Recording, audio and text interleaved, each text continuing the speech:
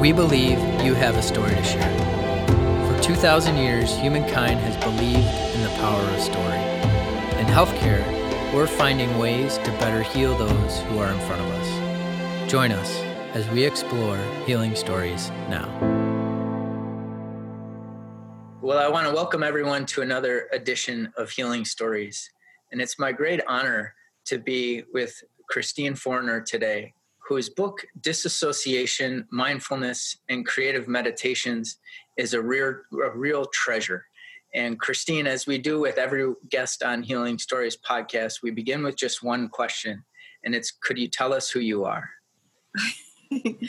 I'm a clinical therapist up in Calgary, Alberta, Canada. I'm a clinical social worker, so my background is in social work. We might be visited by guests as I sit here with my animals that come visit. I have been in the healing profession of one way or another since I was 16. I started working at on a youth teen line when I was little. And it always shocks me how I was dealing with some pretty intense suicide phone calls back when I was like 16 and 17 years old. And it always struck me because I was able to do it and it never bothered me. Like my heart went out to these people and I never got frightened by what they were saying. I never, I clearly remember being very grounded when they were speaking. And so I never would let my children do what I did. But I was working with some very intense things. And then I went and got a diploma from social work because I do have a writing disability. So I had struggled going through school. So I got a diploma in social work first. And my first practicum, the first place I ever went, I had my choice. I was very young at the time. I was like 18, 19. And I wanted to work with teens and adolescents and youths. Then that was the population I wanted to specialize in. And they offered me a practicum at a senior citizens home. And that felt very, very, very far away from me. But the other practicum that they offered me was public education at a sexual assault center. I didn't really want to do that either. But my options were between, at least I'd get some contact with youths working in the sexual assault center versus working with senior citizens. So I do remember working in that job, and it bothered me a lot. Like I actually threw up the first couple of times that I was exposed to this area of the world. It shocked me. Fast forward, I went back and got a degree in women's studies, and I ended up working in a women's shelter for quite a few years. I ended up having a child. I found it really too difficult to work in a women's shelter and see all those faces. I could not separate their little face from my son's face. So I started applying at jobs that I really had no business applying to, but this was back in the 90s and you could still do this. So I ended up getting mentored and hired at an organization that specialized in working with women. It was a low fee. So people didn't have to pay anything. They could pay anywhere from, I think it was $10 to $100 per session. So most of the people that I was seeing was paying like $10 to $30 to $50 a session. There was no time limit either. So people could see us for years without being stopped, because most organizations, you get 8 or 10 sessions and that's it. And in this organization, we could see people for years. So, and it was for women only. So that's just the perfect recipe for complex trauma survivors. And so my very first clients were these incredibly traumatized people. And I think in my case, ignorance was bliss. I didn't know that I was dealing with things as difficult as I was dealing with. I was just listening to the clients and listening to what they had to say. And it's them who really taught me how to be a therapist with my mentors whenever I had difficulty. And so my very first client was actually a diagnosed dissociative identity disorder person, which is like probably one of the hardest clients you can ever have in your caseload. And it made sense to me. I read some books. I read a gentleman named Colin Ross. He's, luckily now today, I would find it funny. We're very good friends today. We're colleagues today. So I started working with this dissociative disorder, and it made perfect sense to me. And then when I started going back into the world, going back and getting my master's, my bachelor's and my master's after I had all 3 of my kids, that's when I started realizing that there was this quote unquote controversy out there about all this stuff. And it boggled my mind because it was just so obvious and so evident that there was so much injury inside of these humans that their system, it was incapable of amalgamating the information of their lives, that their system was intentionally and purposefully spreading information. And it just made perfect sense to me. And I was just so boggled by it didn't. And so the more I got into the world of dissociation, the more I started realizing that I was, in fact, an anomaly, that not a lot of people know about dissociation. Not a lot of people learn about dissociation. And now that I've been in this business for a long time, this is, I think, my 22nd or 23rd year in private practice. At any given time, I have 10 to 15 people with multiplicity of various levels on my caseload and have had for over 20 years. They're a population that makes a great deal of sense to me. And I'm here to devilify them. I'm here to bring in information that what they go through, we all go through if we went through what they go through. All of your story is one of mending and dignity. And when you go out on the internet, as we all do, right, you are producing this sense to the consciousness of our world that you can mend your life. But why is that so hard? 13,000 clients I think I've seen have come and be with you. What is it about us as human beings that make it so hard to not disassociate, but to integrate? Well, pain. Honestly, I think it's as simple as pain. And I have wondered about this question for a long, long time myself, having my first background being in women's studies. I was, again, shocked, right? I sort of walk into these things haphazardly, not really thinking or planning or what I'm doing. I couldn't get into social work because I had really bad grades. I literally do have a writing disability, which is odd because I've written lots of books and I've written articles. I've figured out how to do it much later in life. But when I couldn't get into any classes, and women's studies were all free, right? They were all available. So you could take unclassified classes at the university. So you didn't have to be full-time registered, but you could still pick up these classes. And nobody wanted to take them. So I was taking them. And they are still to this day the most powerful learning that I've ever experienced in my whole entire life. It was eye-opening. So I've been wondering this for a long, long time. And I actually suspect that it has something to do with when we look at our neurobiology and you look inside what creates a human being and what makes us a Homo sapiens sapien, what makes us a different species than any other species, we have brain structures that other creatures do not have. They're lying in this thing, the ventral medial prefrontal cortex, which is even a higher brain structure than the prefrontal cortex. It's the last brain structure to finish growing. It's at the very front of the brain, and it wraps around and touches those brain stem, reptilian, mammalian brain parts that we all have. And the ventral medial prefrontal cortex is in charge of 9 different things. It's in charge of regulating our fear. It's in charge of handling emotion. It's in charge of including painful emotion, like being present with painful emotion is the most difficult thing for a human being to do. Being present, it updates our old procedurally learned files because we learn through procedure. We don't really learn through language. We learn through doing, and then language comes secondary. So, when we're driving, at the beginning, we don't know, we look at the key and we look at the hole in the key and we're very conscious of what we're doing. But over time, that consciousness actually absorbs too much attention. It absorbs too much brain power. And so it gets moved into the unconscious of what we don't have to pay attention to, and it's still safe. So how we are treated, how we are experienced in the world, that all goes into the unconscious. We don't know about it.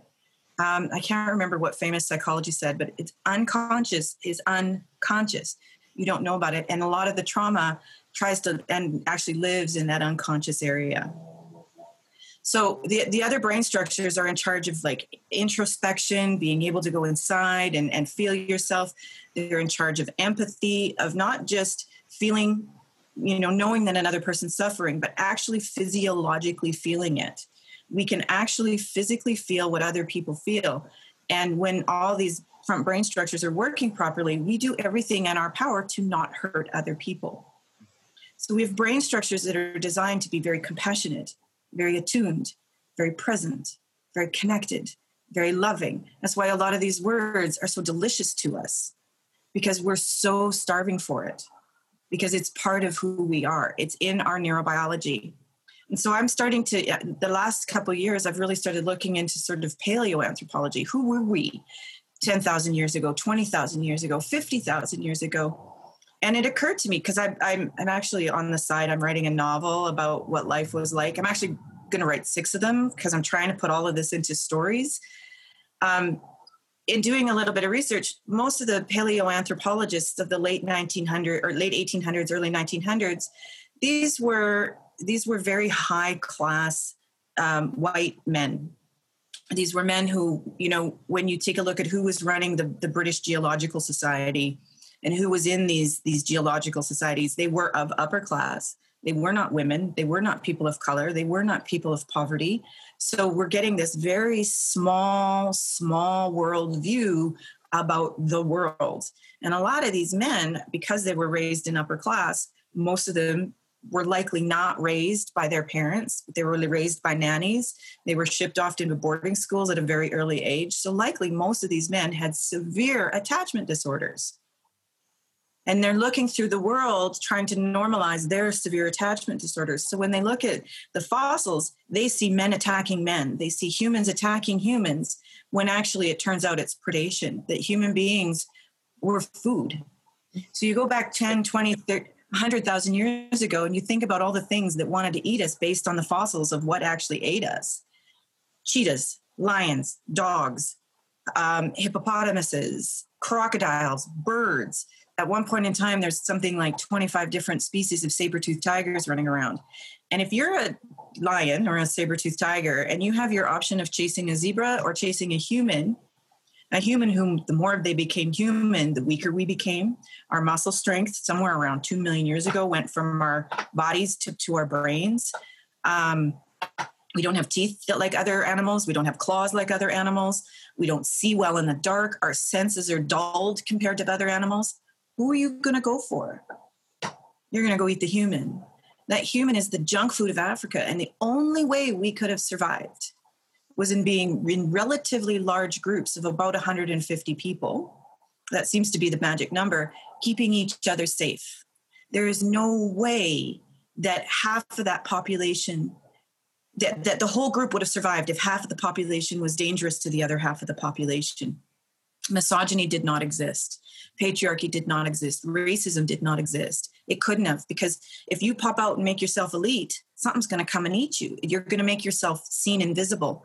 So there is this neurobiological underpinning of being in a connected group. However, when we get stressed, when we get traumatized, those brain structures go offline or the information gets turned off. So our humanity goes away the more injured we are. We become more mammalian. We become more primitive. We become more reactive.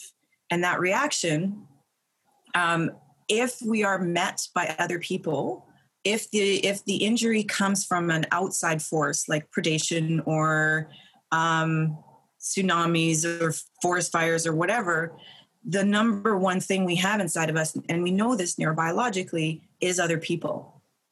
Other people is our first line of defense. And when a human hurts us, there's nothing inside the human being that can comprehend that. And there's nothing inside that can manage that type of pain. So when that pain happens, it gets encapsulated by a dissociative barrier, because we still need to bond. We bond first and foremost with everything. And if that bond doesn't go right, we hurt. And then if that bond comes back again, so if we start to care, right? So a lot of times I get people in my office, I'm fully capable of caring for their feelings. I'm fully capable of their weird, strange, odd behaviors that come from being hurt by other people. I've been doing this for a long time, and I think it's been about 10 years since I've been shocked or scared or upset or not know what to do. So I'm fully capable of handling people's feelings.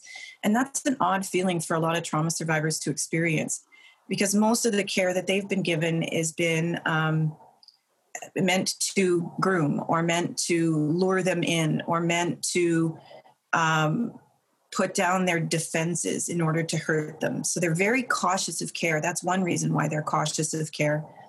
The other reason is that the minute you care for a human being, all the material from the pain and the trauma comes forward because it's seeking help.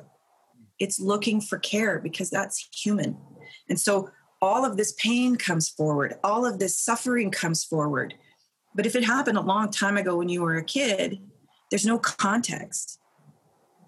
There's no voice inside your head saying, oh, the feeling that you're having right now is the feeling that you had as an infant when you were left in a bed alone for 2 days. That's too abstract for a child. That's too difficult for a child. But pain of that is very present in the body of the child. And so there's this gap of information, and they tend to blame the person that is sitting there. They tend to blame the carer.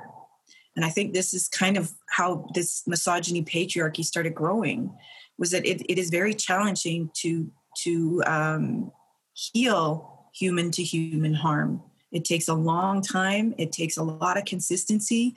It takes there's a lot of mistakes. There's a lot of ruptures. There's a lot of fear and terror in getting a person to learn to trust themselves and to learn the language of their own selves. The ventral medial prefrontal cortex is fully capable of doing this. It's fully capable of going in and healing and repairing what happened. But if you don't know how to do it because it's never been done, it's not going to occur to you what to do. So that makes it challenging. But I think if we were to summarize it simply, it is that it hurts too much. And there's not enough scaffolding for us and repetitive scaffolding to have those open upsets and then to be caught by another. Most people have these open upsets and then they go alone and then they bury it again with dissociation.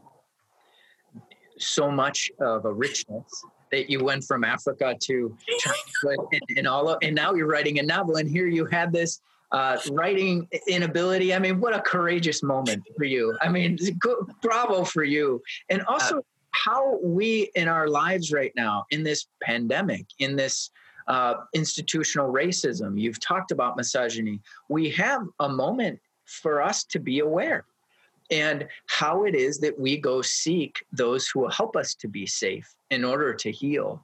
And are there methods or ways that you could help us? Because having had trauma myself and having had to learn how to live in it and then reintegrate into a life that is extraordinarily meaningful and successful, there are moments in time right now where I think we're all just saying, could you help us to be safe? Can you help us if we have had things in our lives so that we can heal and have an integrated life? Yeah, I think there's so many institutions that don't understand this. Okay. I'm not a huge fan of psychiatry at the moment, and I'm not particularly quiet about it. I'm not a huge fan of psychology at the moment, and I'm not particularly quiet about it. The notion of evidence-based practice or evidence-based theory, evidence-based methods is really a lot of gobbledygook. What they're studying or what they say they're studying isn't actually what they're studying.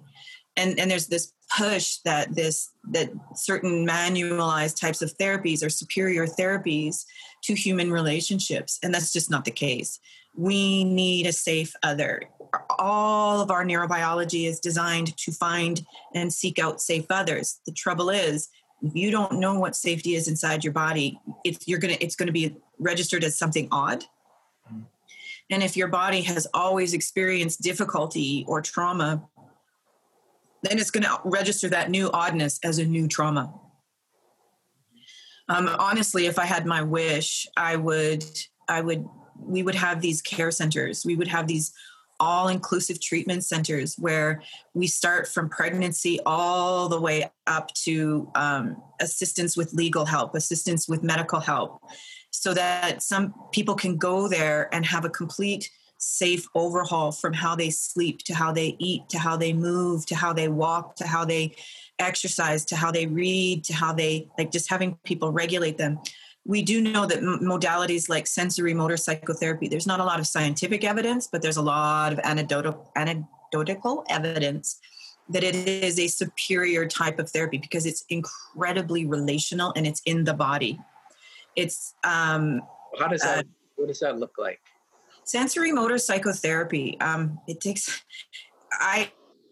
I've been practicing it for 15 years, and I think I got it about 4 years ago. It took me a long time to really comprehend what it is, But basically what it's trying to do in a psychotherapy session, you try to help the person understand their sensations. Like, so feeling their sensations, you direct them mindfully to their sensations, and you try to slow things down so that the sensations, which always will lead to a feeling, gets correctly labeled, because most of our inner sensations are ignored, denied, dismissed, dissociated. Our feelings that go with those sensations of when the body's moving into an active state of defense, you can actually feel the lungs starting to move in preparation of fighting or fleeing. There's going to go a feeling with fear or rage that also goes with that, but they may be disconnected. So sensory motor is really trying to teach people from an embodied place what is actually happening to their bodies so that they can learn the needs that the body is requesting. Because our bodies and our feelings, so these are our back child, the very, very primitive brainstem and the very, very primitive limbic system are the basic brain stems of all lizards and mammals, that it's something shared between all creatures on this planet, but they don't think, they don't logic, they're not abstract, conceptualized, meaning making mechanics of the brain. They're very cause and effect.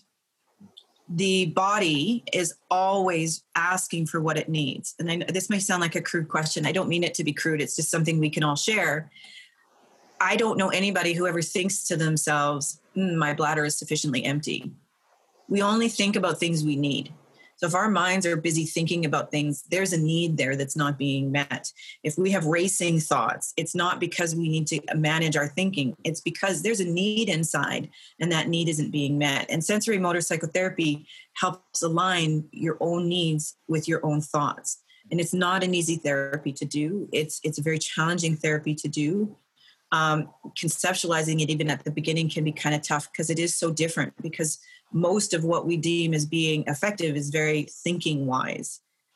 Yeah. But once again, I question where that comes from. It comes from the same group of people who decided that we were evil humans, 100 years ago, that logic is the be all and end all of sanity. And it's not. The be all and end all of sanity is when the body and the emotions and the feelings and our sensations and our minds are aligned. And this moment in time of integrating all of those things, yes, is what you are a champion of. And just how I was asked the other day, how do you get out of bed in the morning? And we know that so many people are challenged by the thought or the person, the kind of chronic cynic in our head. And it's just tough to put the feet on the floor. Are there methods of this creative meditations that could help people get going? I imagine you have really been able to help people put their feet on the floor. Well, it depends, right? So if you're lying in bed and your neurobiology is screaming and yelling at you to hide because it feels like everything's so dangerous, sometimes giving yourself permission and being dignified and honoring that desire to hide until you feel safe, that's the honorable thing to do, right? So sometimes hiding in bed when you are terrified is the most kind thing you can do for yourself. And usually when the body feels safe enough, the body will then get up on its own, right? If you can't get out of bed, there's a reason why you can't get out of bed. And we kind of live in a world that forces a lot of things, forces movement, forces achievement, forces action, forces. And not everybody works that way. People who experience dissociation, their systems are chronically in a state of tonic immobility or playing dead. There is no more action that can be taken. Their bodies have probably already attempted to flee. They've already attempted to fight. They've already attempted to do something, and they just can't. They're in a position where they can't escape. They can't get out of it, and it's not stopping. And so the system freezes down on itself. So safety is our most prized possession. So for example, when I start doing my meditation, most people are instructed to do mindfulness. Mindfulness is A, very, very hard. And B, I argue that it's impossible to do if you are unsafe. Okay. Absolutely impossible to do. because the body will not, the mindfulness is really what that ventral medial prefrontal cortex does. It's that front brain structure that is designed to be caring and attentive and attuned to self and others. That brain structure, it's cut off information when we're scared. So it becomes hyper aroused or doesn't work at all, or it's working overtime. And you start moving into a meditative state, you're going to get an overflood of all of your pain and suffering instantly. And that's just going to make the body dissociate further. So when I start with my creative meditations, I start with images and or sensations at the front part of the face, right? So with mindfulness, most people encourage you to begin with breath, feeling the cold. I will get people to pay attention to the cold, but filling out their sinus cavities. So they're not really paying attention to the body, because people who are dissociative or experiencing chronic trauma, they don't live in their bodies. It's too painful and there's too many unresolved needs. So if you focus on the front at first, or you focus on a small image, the notion is to focus on it. If you can do it for 5 seconds and you can hold that image there for 5 seconds, that's great. That's a huge achievement.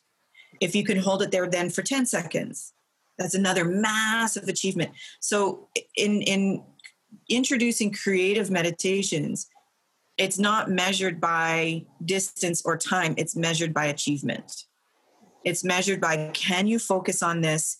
And as you focus on this, do you still feel safe? If you do not feel safe and you cannot focus it, take it back. Then just focus on either just tactile sensation of rubbing that front part of the brain and just feeling it. And I don't know if you noticed, but if you were to try that right now, even just feeling that, putting that pressure there, and then if you can just take a quick peek into your just sort of feel into your body, do you notice a shift? Do you notice a change? It slows. It slows down, right? A slight slowing down. Slowing down is our friend in all of this, right? Trauma happens in an instant. We're trying to slow things down, but we're trying to slow things down enough that the brain can start to do what it's supposed to do and start to understand or make meaning or make context of what we feel. So slowing down when we're doing trauma therapy is really, really important. Once that person can feel comfortable with that level of slow, then we'll move up to a grander image. I don't often start with breath, because breath opens up the insula, which opens up the floodgates to the upset. So you can even say right there, most mindfulness, when they start with breath, you're going to have a whole bunch of people who they might be able to feel good after breath 1, breath 2, but after breath 3, they're gone again because their information is flowing and they're re-experiencing their trauma. So I focus all the images up on that front part of the brain. So if they can hold that tactile feeling, and then I will move to a simple small image, like imagine breathing in color, just breathing in a color of air. So you can imagine the visual of the air. And we just do that a little bit. And so sometimes with some of my clients, it can take them a couple of weeks to work from sitting there holding an image for 5 minutes to years. I have some people, but by the time you're able to do it for years, that mindful brain, which is the ventral medial prefrontal cortex, at the end of it is fully capable of doing mindfulness and being able to be embodied. So that it just starts really, really, really slow with images. And you're, as a human, desirous of images that help us be safe. And absolutely. Listening to some of your stories, I can remember hearing you tell the story of your son being sick, and the image of the bucket that kept coming back to him triggered things. And maybe part of what you're calling us today is to really spend some time of the images that help us, and then those images that trigger us as well, so that we can be healing of that. Could you talk a little bit about that? Well, my little peanut, he was 3, so I wouldn't exactly quite classify it as a trigger. I would classify it's the way that a 3-year-old learns, right? Like a 3-year-old doesn't have an abstract concept of a virus inside of his stomach making him sick. It was more projection is probably what it was closer to than a trigger, right? So he was projecting he thought the bucket was making him sick. That's what I mean. Like when we talk about the carers hurting us, we assume that it's the carers creating this pain when the pain is actually coming from the inside. But a lot of images that I would start out with, sometimes I start with the candle flame. So you can get apps on your phone of a candle. Sometimes candles are very triggering because sometimes people get hurt with images of candles, or candles can be used in hurting people. So if the image of the candle is upsetting, you can use a glow stick. There's a glow stick app on most phones where you can just look at the glow stick. And if you see the image of the candle and you look at it, close your eyes, you should see the after image of the candle inside your eyes, right where all your imagery should be taking place. So it's just sort of an after image. And the candle's nice because it sort of leaves some type of after image. Usually most people can see the outline of the candle. And you just hold it there, hold it there, hold it there, hold it there. And it's like you're exercising your ventral medial prefrontal cortex. Imagine that you're going to go run a marathon. Like I'm training for an Ironman, and right now I'm spending a lot of my time managing what I eat and making sure that I exercise consistently right now. So that's the bulk of it. I can't go and ride 180 kilometers tomorrow. There's no way I could do that. But in a year's time, because I'm practicing a little bit and a little bit and a little bit and a little bit and a little bit every day, I'll know that in a year's time, I can do that kind of achievement. And mindfulness and healing is the exact same way. We're exercising brain structures that are capable of managing ourselves, all of ourselves. And over time, the more that ventral medial prefrontal cortex works, the more we can actually stay present while we feel our terror. And that's what our terror is seeking, presence. And we learn to not be afraid of ourselves on the inside. We learn to not be afraid of how we feel. We learn how to manage and help and care for our suffering, regardless of what's happened. And you're helping us to know all of those feelings. Trying. It's not, and especially in this time of when we're sheltering in place, when we're trying to be parents with Zoom, when we're trying to find how to have family come and travel, we know that we have a flood of emotions. And I'm so grateful today of you giving us some tools to say, I love you for that emotion. Emotion is our first language. Those emotions are our very first language. They're an integral part of being a human being. They're there in the package. They're part of our hardware. The software inside of us, the thing we learn is how to talk to, understand, treat, manage, and handle our feelings. That's emotional intelligence, and that's the goal. If people were to say, I want to talk to Christine as soon as I can, how would they come and find you? I'm very Googleable. If you Google Christine Forner and trauma, I'm probably the first one. Or if you Google even Christine and dissociation, my name should come up. There's going to be probably me and another woman named Christine Courtois. I'm also found on my website, which is Associated Counseling up in Canada. My email is readily available as well. I am fairly busy, so it does take me a few days to sometimes answer some of these emails. But my website is at Associated Counseling up in Canada. I want to thank you so much. You have given us a flame, a light, and also a courageous moment on that Ironman. And I wish you the best with that. And I'll be interested to connect once you finish that to see what is your next kind of thing you're going to tackle and what mountain you're going to climb. You certainly love to do that. So thank you, Christine. Yeah, thank you. Thank you for having me. Thank you very much. You're welcome. Time heals all wounds. Join us for our next episode of Healing Stories.